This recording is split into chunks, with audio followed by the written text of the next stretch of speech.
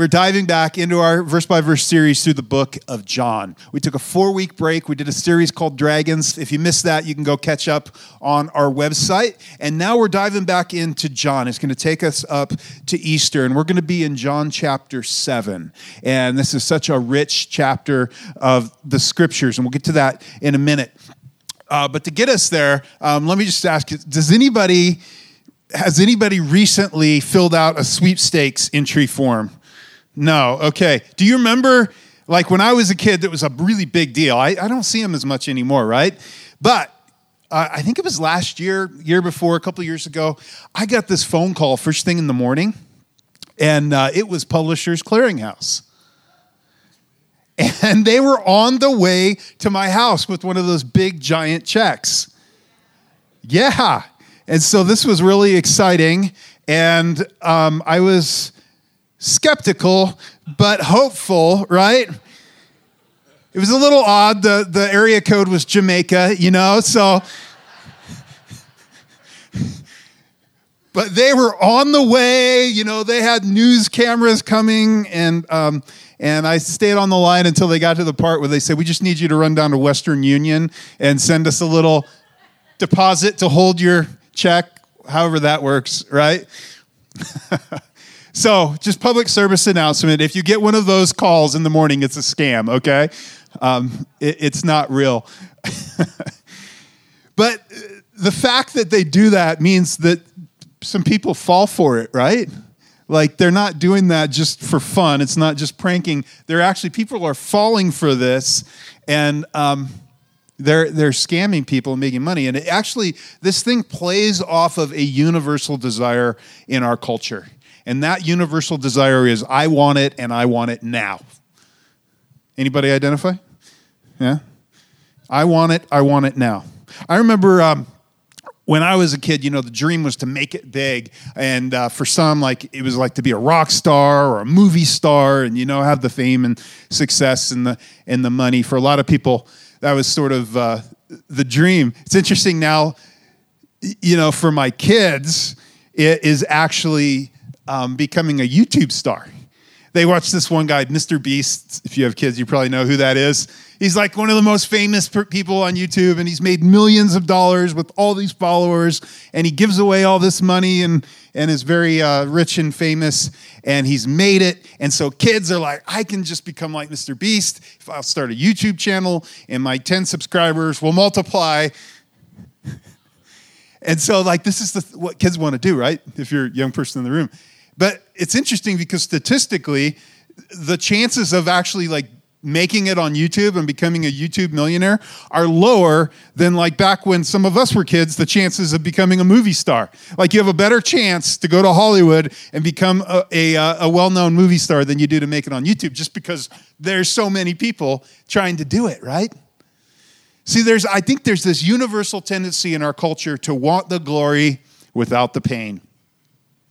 Patience may be a virtue, but it's not really a virtue we want, is it? In fact, praying for patience is a very dangerous thing to pray for, right? Praying for grace in the midst of the circumstance that you have to be patient in. Praying for patience. Some of us are I don't really think I want to do that, right? We respect stories of grit and determination, the one that struggled and tried so hard and had pain and, worked hard, followed by success. We'd just rather win the lottery, wouldn't we? I mean, that's great for those people, but if it was me, I'd rather just get it now. I put in grass a number of years ago, and we put in sod, and it was amazing. It was like microwave grass, right? You just instant. I didn't have to wait, just they were out there, and 3 hours later, it was beautiful. I like that. See, the problem with this kind of thinking is multiple, actually, a few things. One of them is we know this is not the way that life works, right?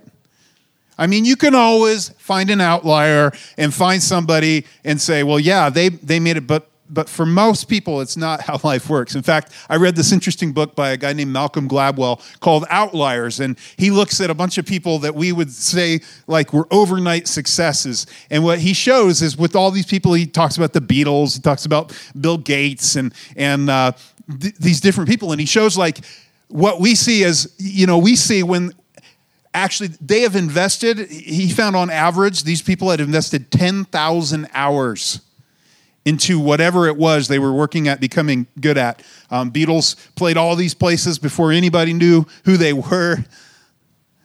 Bill Gates spent hours and hours down in a basement programming, right, and learning how to code. And they spent 10,000 hours in order to get to the place where they became an instant overnight success. And we look at the success and think it's instant and overnight. That's just not the way the world works, right? In fact, in this series, The Dragons Among Us that we just finished, we talked about a couple weeks ago the slavery that happens in many people's lives, the weight of overwhelming consumer debt so many people carry because they want it now, right?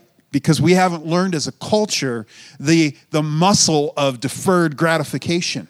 In fact, I bet some of you know someone who gained too much success too soon and didn't have the character to go with it.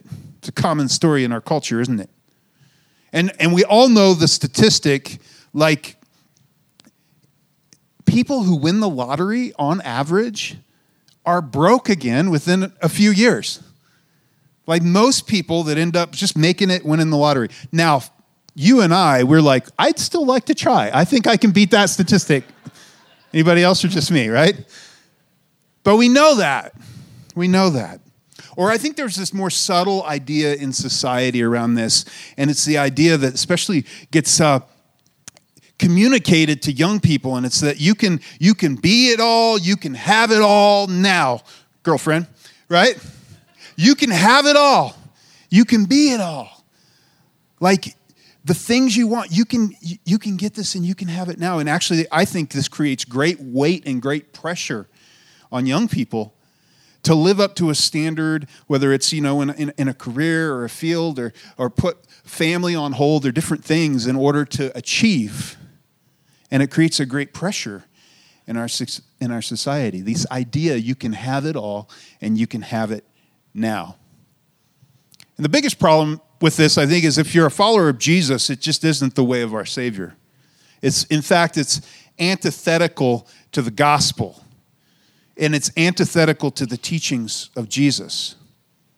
And for many, what happens is the subtle expectation in their faith is that this is actually the way faith is supposed to be.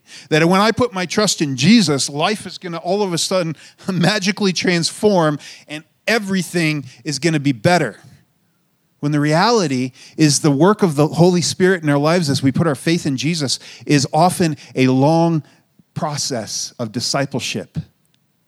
Transformation is cooperation with the Holy Spirit on a daily basis, and it's hard a lot of times, and it isn't immediate. And you come to faith, and guess what? Life isn't immediately fixed. Everything isn't rosy. But you're given grace in the midst of your circumstances. And so today what we're going to see in this passage in John, as we start John chapter 7, is we're going to see Jesus confront this kind of thinking and show us the way of the cross. So if you have your Bibles, I invite you to turn on over to John 7. If you don't, it'll just be on the screen behind me as well. And I'm going to start out, I don't always do this, but I'm going to start out just by reading the passage that we're going to look at today, and then we're going to come back and highlight some things out of it. And so John chapter 7, verse 1 says this: After this, Jesus went around in Galilee. He did not want to go about in Judea because the Jewish leaders there were looking for a way to kill him. But when the Jewish festival of tabernacles was near, Jesus' brothers said to him, "Leave Galilee and go to Judea so that your disciples there may see the works you do. No one who wants to become a public figure acts in secret. Since you are doing these things, show yourself to the world." For even his own brothers did not believe in him. Therefore, Jesus told them, "My time is not yet here. For you, any time will do. The world cannot hate you, but it hates me because I testify that its works are evil. You go to the festival. I am not going up to this festival because my time has not yet fully come. After he said this, he stayed in Galilee. However, after his brothers had left for the festival, he went also, not publicly, but in secret. Now, at the festival, the Jewish leaders were watching for Jesus and asking, "Where is he?" Among the crowds, there was widespread whispering about him. Some said, "He's a good man." Others replied, "No, he deceives the people." But no one would say anything publicly about him for fear of the leaders. So, John chapter 7. This chapter, verse 1 says, "After this." And so just to remind you where we are at in John chapter 6 and where we've just come from.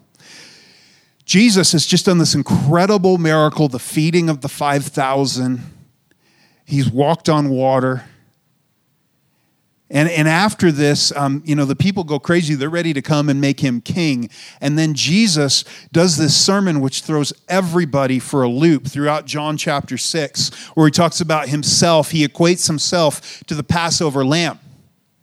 And so he's talking about Passover, one of the great festivals in the Jewish faith, and he is saying, "I am the Passover lamb," which is what John points out in John chapter 1, right? Right at the very beginning, look, the Lamb of God. And so Jesus kind of digs into that more, and he says, "I'm the bread of life." If you want to find true life, like the true meaning of life and eternal life, he says these crazy things that sound crazy to him, like, "You have to eat my flesh." And everybody's like, "Whoa, this is too much." Because he's literally, the things he's saying, he's equating himself with the bread that came down to heaven, with manna. He's making himself equal with God. You know, the reason the Jewish leaders want to kill him isn't just because he did some kind things and taught everybody to love their neighbor better, and he healed some people. It's because he continually, throughout his teachings, he continually put himself on an equal platform with God. His claim is to be God over and over again. And that's why they tried to kill him. That's why they want to kill him. And so we see this. That's where we came from. And if you remember at the very end of this, disciples start peeling off, right? He has the crowd around him, and this is just too much for the crowd. A lot of the crowd peels off, and then he has this larger group of disciples that would follow him around, 100 plus people, and a lot of them begin to just peel off and leave. And then there's the inner core, the 12, that are sitting around, and they're watching the crowd peel off as Jesus teaches these things and says these things that were so hard for them to wrap their hearts and minds around, and they begin to peel off, and before you know it, Jesus looks around at his disciples, who I think he knows are thinking like, "Where's the back door? How do I sneak out of here?" And he says, "You don't want to leave too, do you?" And then Peter makes this profound statement that I think Peter has such a spotty record every time he opens his mouth, right? I like him. I can identify with him. Sometimes he just gets it so right, and sometimes it's like, dude, that was... Like Jesus at one point says, "Get behind me, Satan." But in this moment, man, the Holy Spirit gives him this insight, and it's so powerful and it's so profound. He looks at Jesus and he says, "Lord, where do we go? Where would we go? You have the words of eternal life. We have come to know and understand that you are the Holy One of God." Like, what are we going to live for if we don't live for you? What has meaning? What has value? You've opened everything up to us. Where will we go? There's nothing worth more than following you. You've ruined us for the ordinary. And it's this powerful statement. And so Jesus has now this group, his disciples, and they're with him. But man, a lot of them peeled off. He lost a lot of the crowd. And at this point, the brothers come up. It says in John 2, it says, when the Jewish festival of tabernacles was near, Jesus' brothers said to him, "Leave Galilee and go to Judea so that your disciples there may see the works you do." I want you to leave Galilee, they said. They come to Jesus and they find him where he's ministering, or perhaps Jesus goes home for a while to visit. And you see this idea that it's the time of the Jewish festival of tabernacles. And this is a really big deal in the culture. You have to understand this to get what's happening here. And actually, John chapter 5, the weekly routine or the weekly rhythm of Sabbath is seen as one of the Jewish festivals. John chapter 6 is all about the Passover and Jesus redefining the Passover, that this is really about me, that I'm the Passover lamb, that the manna, it's about me. John chapter 7, Jesus is reorienting and redefining the Feast of Tabernacles and saying, this is about me. John does this really interesting thing as he writes this, the Apostle John. He highlights this. And so the Jewish Festival of Tabernacles, this is also called Sukkot. That's the actual name, which means tents or temporary shelters or dwellings. And you see this in Leviticus and Deuteronomy. 3 times God instructs his people to celebrate, they're called the pilgrimage festivals, where they would come from the different corners of the country to the place that God chose, which became Jerusalem and the temples at Jerusalem. And they would come down. They were instructed to make a pilgrimage and come down 3 times a year. And Jesus actually did this. He came down and he would come down, and probably all the way as he grew up as a child, he would come down. In fact, one of those times, he ditches his parents and stays behind. You remember that? And they find him later, and they're like, "What are you doing to us?" And he says, "I must be in my Father's house." And he's like debating the people in the temple, right? And they're amazed by Jesus as he's like a 12-year-old kid. So he goes down 3 times. He celebrates, as God instructed. One of them's Passover. The next one, 50 days later, is Pentecost. And then in the fall, that's in the spring, and we're getting ready. And I think it's really cool that this passage chapter landed right here, because we're celebrating this fall festival, but I'll show you over the next 3 weeks why it's going to point to something different, which is what we're getting ready to celebrate, which is the Passover and Easter, right, with the resurrection. Now, so Jesus celebrated this. They'd go down. But here's what you got to understand about this. This was like the most popular festival in Jewish culture. It was amazing. So God actually commanded them to set up basically tents or temporary dwellings. And they would have like branches and things and kind of set up a little fort. Does that sound fun? Like all the kids are in here. If the kids were in here, they'd be like, yeah, this sounds great, right? Those older were like, is there a king-size bed in there? Hot showers, that's kind of my prerequisites for camping, right? I don't know about you, but I've gotten soft as I've gotten older, My wife gives me a hard time about it. So anyway, so they would actually, for 8 days, they would camp out.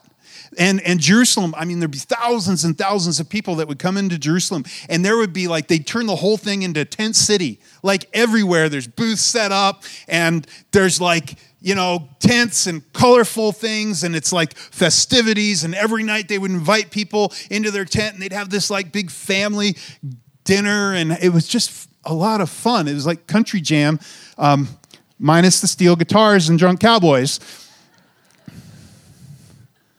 Just people camping out everywhere. Like they turned the whole city into this thing, right? And every day the worshipers would gather in the temple. They would sing, they'd worship all night long. They knew how to party, right? This honoring thing of celebrating God. And they'd wave palm branches. And there was God commanded them actually to keep this festival. And the whole point was to rejoice in the Lord, because this is around the time of the harvest, the fall harvest. And you would celebrate the faithfulness of God throughout the year.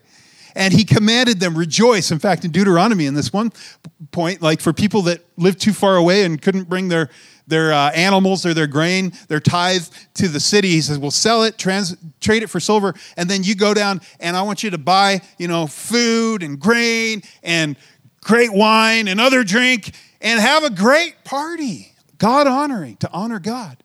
Celebrate. Have joy. This is going to be a joyous, joyous time. And that was the whole point of it. They would light the city up with these giant lanterns, 4 giant lanterns in the temple, and the whole thing would glow. Think of going down Main Street at Christmas time and just how that would feel. And that's what it would feel like to the kids. Just this warmth and this joy and to celebrate. It was such a beautiful time. A week of family camp. And the purpose was all to rejoice in the goodness of God, to remember that he had been faithful to you, to remind you of the time when your ancestors had to live in tents in the wilderness for 40 years and God sustained them.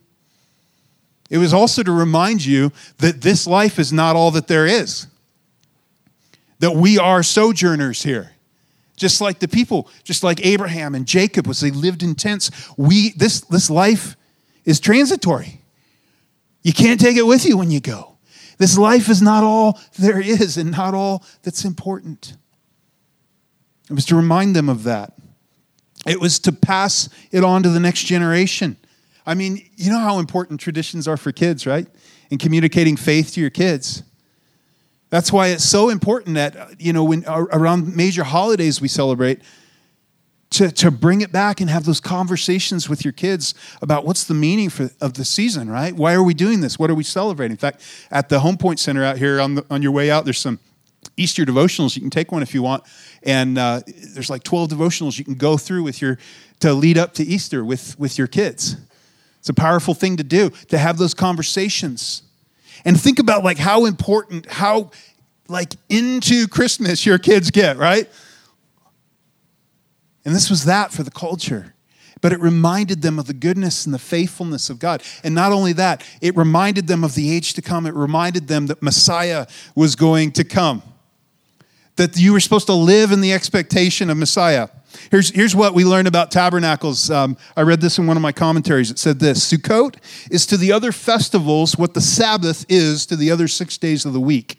It foreshadows that great celebration of creation when the entire world will live in peace and brotherhood under the reign and rule of the righteous Messiah King. Just as the weekly Sabbath foreshadows the kingdom, Sukkot looks forward to that great age, a shadow of what is to come.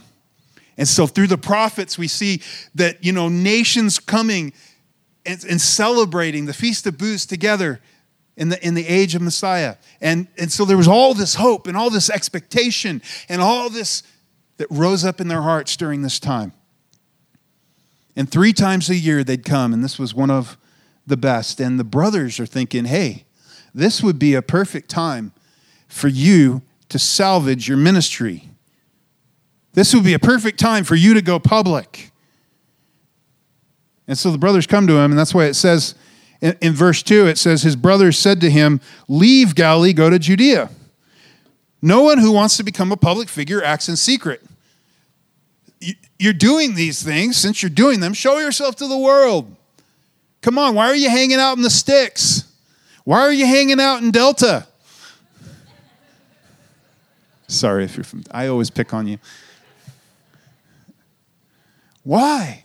Like, go to the big city. Like we're the big city. Go to the big city. Show yourself. Like, become somebody. This is your chance. And I think this is interesting. His brothers here. We don't always think of Jesus as having brothers. But he does, right? And they're actually his half-brothers, right? Because who's Jesus' father? This is an easy question, yeah. Okay. Jesus, the Son of God, right? But these are the sons of Joseph. So, we've got James, who becomes famous, ends up leading the church in Jerusalem. We've got, scholars think Jude, one of the last books of the Bible, was written by one of Jesus' half-brothers. So his brothers come to him, but they don't believe in him. Can you imagine growing up with Jesus as an older brother? Like some of you were not the good kid in the family, and you had that older brother or older sister, and they, are younger or whatever. That was my younger brother. He looked at all the dumb things I did and then corrected course. He was sneakier, though. He was much sneakier. Mom and dad just didn't know everything. He was better at, he was sneakier, right? But some of you know that older brother that just they always did it right, and you were always being compared to. Can you imagine with Jesus? I mean, the perfect, sinless Son of God. And his mom, Mary, is probably always telling him, Jesus is going to do great things. The angel said this to me, right? And the brothers are like, yeah, Mom, whatever. But I think there's this thing in their hearts too, where actually they had a great hope for Jesus. Because what happens if your brother becomes a super successful, rich, and famous person, and especially if he becomes like a king? You're pretty important, aren't you? You got it made. And so I think as they grew up with their brother and they're like annoyed because he's the perfect brother and, you know, all that. But at the same time, they had all this hope in him actually becoming something and doing something. And then, you know, he's doing these amazing miracles. There's the whole water into wine thing. And then they're hearing all these stories of what the things Jesus is doing. And so they know he's a holy man. They know he is powerful. They know there's something special about him. And yet their hope is that he is going to, you know, come in and rally the troops and become a great leader. And it's going to change their lives for the better. And all of a sudden, chapter 6 happens, right? And Jesus says some very hard things. And they're like, Jesus, you're doing such amazing things, and then you had to go blow it by saying this. I mean, Jesus was saying some things that in their mind, see, they didn't believe in him, not the way that John's talking about. In their mind, Jesus is speaking things that are verging on blasphemy. They can't wrap their minds around it. And so they're like, Jesus, here's your chance to rescue your career. See, two things about his brothers. They want him to be a public figure. Their definition of success was different than Jesus' definition of success, right? We see they didn't believe in him as Lord, but as a celebrity, as a powerful man, as a political figure. That's what they were looking for out of their brother. That was their definition of success. And let me just say, if you're a follower of Jesus, you have a different definition of success than the rest of the world. Like, our definition of success is very different, or should be. And it centers on, God, what's your will? God, what do you have for my life? What have you put me here to accomplish? God, what is the important thing for me to do in this time, in this season of my life? Where do you see me making an impact for your kingdom? How can I serve? How can I love others? How can I live for you? How can I point people towards you, Jesus? And you know what? Jesus says the first will become last, right? Very different than the idea of society. See, they understood what it meant to become powerful and important. Jesus said, the leaders, everybody knows what it looks like to be a leader and lord it over other people. Not so with you, my followers. That you're here on the behalf of others to leverage your strength and power on behalf of others. That you have a very different definition of success. And sometimes that looks very different at the end of your life than what the world thinks of as success. But you will stand before your Savior and hear the words, well done. Because you lived up to his definition of success in your life. Man, that should be the heart and the goal of every believer. And that's what we talked about last week, is what's your reference point, right? As we tend to look around to our left or our right and draw our cues of, am I doing okay in life? Am I making it? Am I a success? As we try to base that on what other people are doing and the standards they have, or what it means to be successful in our society, or have wealth, all these things, it just creates all this anxiety and no peace, because there's never an end to that, is there? There's never a spot where you experience rest. And actually, when you learn to walk out the purposes of God in your life, you actually experience peace. Because you're looking at a different standard. Your reference point is set in your identity in him. As him as your heavenly Father, as you as a child of God that's here to fulfill his purposes. And you can just breathe a little bit. So, they want him to be a public figure. And I think it's also interesting they didn't believe in him. Like, until after the resurrection, they didn't believe in him. They didn't get it. They didn't understand the role he played. Like, there were some that believed. They were his disciples, but not his brothers. But it wasn't until after his death and resurrection, even though they grew up with the most perfect person, they still didn't believe until after the cross and after the resurrection. Which to me makes sense, because like Literally, what would your brother have to do to convince you he was God?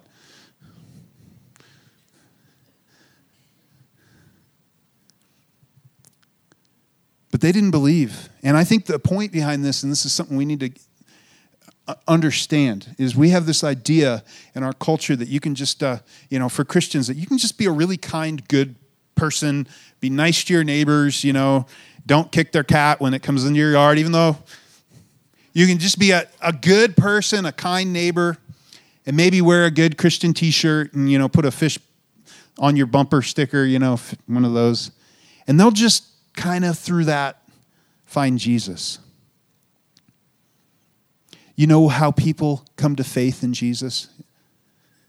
It's through the proclamation of the cross and the resurrection, through the proclamation of the gospel. As people open their mouths and share, this is what Jesus has done in my life. This is what the gospel means. That we are separated from God, but Jesus came to bring us life, to pay the penalty of our sin. And see, I think it's possible for followers of Jesus for many people, we have, this phrase we use, my circle, my responsibility. And it's so easy just to think of that as, I'm just going to be nice and kind. Now, that's a good thing because you can drive people away from Jesus if you're not that, right? So that's a good thing, but we tend to stop there. We love this old saying by, I think it was St. Francis, that, preach the gospel always when necessary, use words.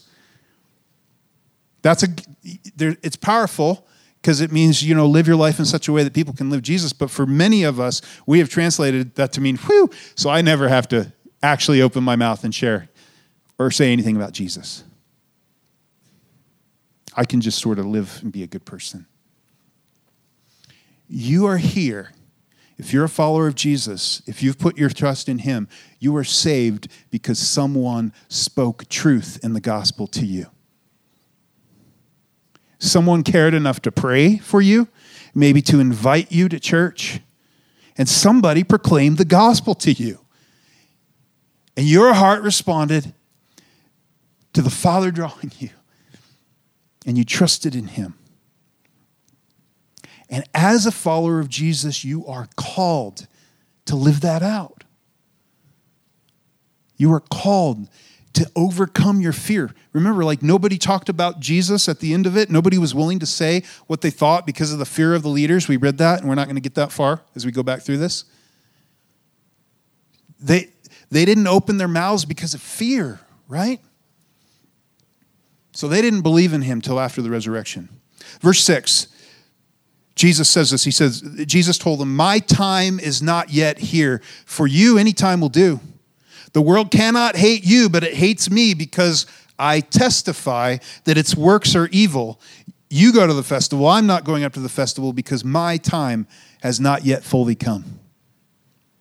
And there's this interesting thing. He's like, hey, guess what? If you only go along with the thinking of culture and society, of course you're never going to offend anybody, right? And I'm telling you, this is a huge thing now in our culture. And the tendency of somebody, there's so many people that are so cautious about anything you say. And it's good to be cautious and wise, right? And don't just fly off the handle. But so many people that don't say truth, don't speak truth because you're afraid to get canceled, right? Because that's the society we live in. And this is such a big deal. Jesus says, hey, of course they're going to hate me because I'm speaking the truth. I'm calling them out on sin. I'm speaking the truth of who I am as the Son of God, the second person of the Trinity. And they can't handle that. So of course they're going to hate me. You're never pushing back on anything. You're just going along with the flow. Sometimes if you actually open your mouth and speak about Jesus, it will be a little awkward. But you know what? Awkward won't really hurt you. You're going to survive awkward.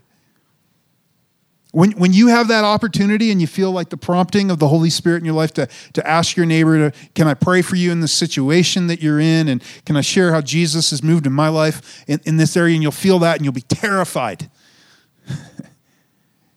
Your mouth will be all dry. You'll be terrified. But when you actually allow him to move through you and say, okay, I'm not going to be silent, but I'm going to share Jesus in this moment. Something powerful and profound will happen. And guess what? It might be a little awkward. In fact, if you share the truth of Jesus, the gospel, it's called a stumbling block, the rock that makes people stumble, because the gospel is offensive. It's not you can be it all, you can have it all, you go. It's you're not all of it. You're a fallen, broken sinner and you need a Savior. But His grace is here to offer that to you. Salvation, forgiveness, life as a free gift that you have to receive.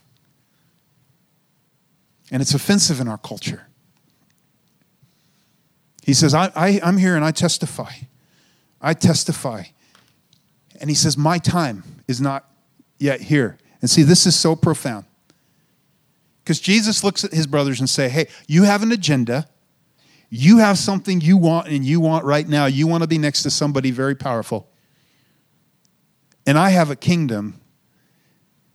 And I am initiating a kingdom, but it's going to come in a very different way than you're anticipating.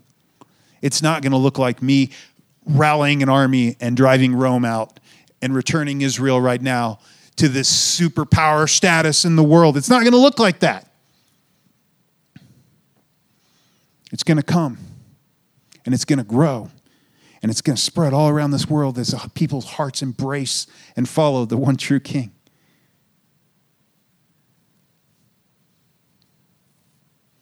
He says, but you want it right now. I want it my Father's way in His time. And His brothers, actually, it's so interesting because they tempt Jesus, essentially, or they're trying to get Jesus to do the same thing Satan is when he tempts Jesus in the wilderness at the beginning of the ministry. You read that in Mark or in Matthew. As Jesus goes in, and Satan actually directly tempts Him. And he's trying to get Him to get the results that He wants. And He knows that He's been promised as the Messianic King, but to do it my time and my way. So He says, throw yourself off the height of the tower of the temple in front of everybody. We know, the angels are going to catch you. You're the Son of God. You're not going to die. Just throw yourself down. He's trying to get, then you'll be a superstar. Then everybody will see it. If you just go do it my way, Jesus, I'll give you all the kingdoms of the world. You can get it now. You don't have to go through that. But Jesus says, no, my Father has a way for me. The will of my Father looks different. And He says, I'm not going up to this festival.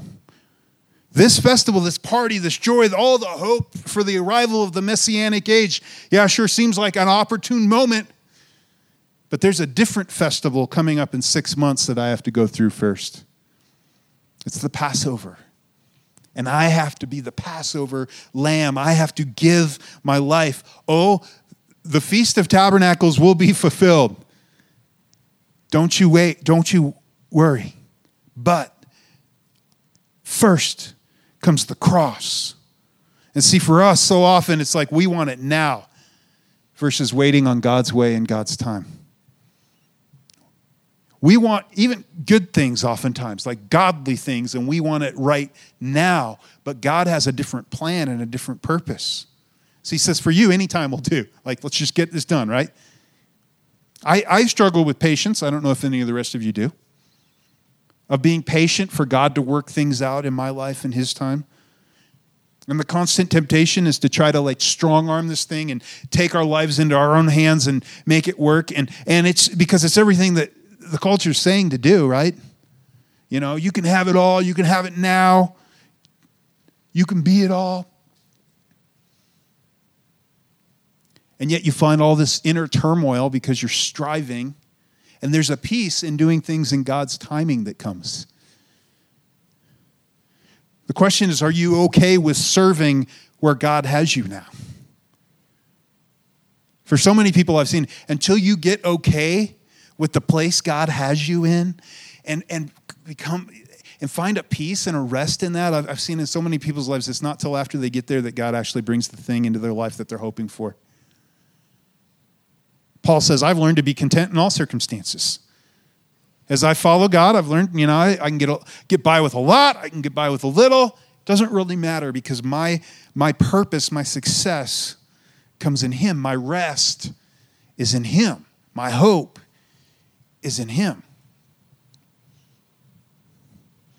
Are you okay with God, with what God has for you? I think in our society, especially for young people, there's so much pressure, like to have the full career path right now and to have the perfect family and all this. And some of you're in your 20s and you really feel this. And you're wondering, should we have kids or wait till later or all this kind of stuff? Because there's this pressure that you have to have it all, and you have to have it all now, and you have to have a certain level of house and car and success that's perceived and all of this. And if you can learn to understand life in the seasons and rhythms of life that God gives, I think you will find much more peace in life. Something we did at the beginning of our marriage, before we got married, is we just decided, hey, we didn't know exactly when we were going to have kids. We were going to wait a couple years. I drug my feet 5 years. But one thing we did was we decided before we got married, we said, hey, when we have kids, we want to have the option. My wife wanted to have the option of being able to stay home with them when they were young. And so we said, we're just going to build our life so that we choose to live off one income. And then everything that you make over here is either fun money or savings. Or like I told you a couple weeks ago, digging out a dumb credit card debt. We had to do some of that. And you know what? Here's what I'm not saying. I'm not saying that's for everyone. But that's what we felt led to do. And we sacrificed. There were a lot of things we chose not to have or do right now in this season because we were looking forward to a different goal, a different definition of success in that season. And guess what? I have no regrets over that. And I'm not saying that's your path. Pray about it. See where God leads you. But if you're a young person, this constant pressure of being it all, doing it now, having it all in this time, it will put a unbearable burden on you. And I think if you choose to follow always the voice of what society says, you're going to look back for many of you later in life and there'll be regret because of the things you missed that you can't get back. And so just pray about that. See what God would say to you about that. See, the other reason we can wait on God is because this life is not all that there is, right? If this life is all that there is, we understand, eat, live, drink today, because, tomorrow we all die. You understand why people would just go after everything, all the pleasure now. But part of the meaning of the Feast of the Tabernacles is to remind you, through these tents, that you're just a sojourner here. You're a pilgrim here. This life is not all that there is. And yet this life bears great weight for eternity. That's what gave Paul the ability in Romans, the verse we all love and put on mugs, all things work together for good. For those that love God, amazing verse, he's working for the good in our lives in the midst of even the hard things. But what comes right before that, he says, our present sufferings are not worth comparing with the glory that will be revealed in us. And see, life isn't always easy. We don't always get now what we want now. But that's okay, because this life isn't all that there is. If your life doesn't look like the picture of success that maybe your dad or your mom tried to put on you, or maybe you had, you got it, absorbed it from YouTube, or you absorbed it from TV or culture, and you're looking at your life and it's not the picture, and yet you've been faithful in serving and living out what God's called you to do, guess what? That success, the ripples will make much more difference over eternity. You will not regret the choice to follow God in the thing He's calling you to do and live for Him. You can wait on the timing of God and be patient for the timing of God in your life, because this life is not all that there is. Would you stand?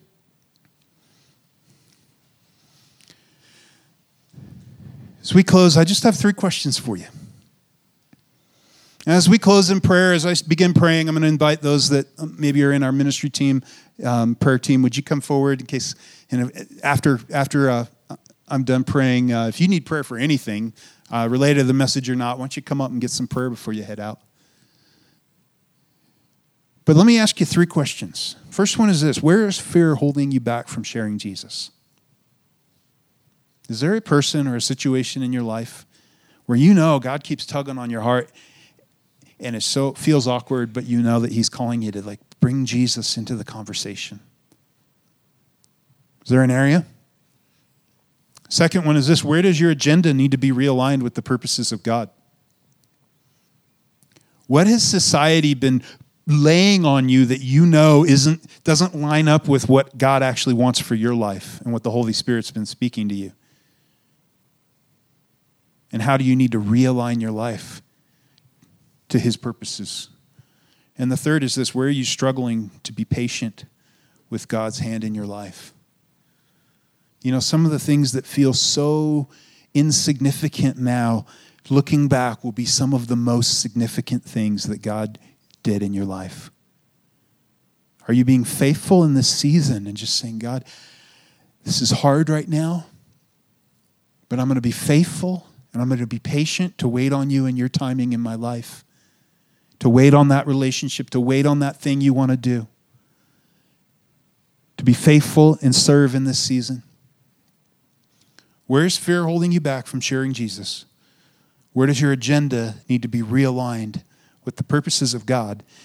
And where are you struggling to be patient with God's hand in your life? Let me pray for you. Father, I want to say thank you for my friends. Lord, we thank you for your grace. We thank you that you showed us the way of the cross, that you were willing to wait on God's way and God's time. And because of that, you became the perfect sacrifice for us so that we can have relationship and become a child of God.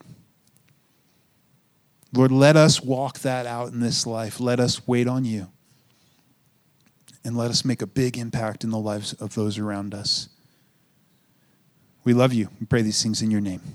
Amen.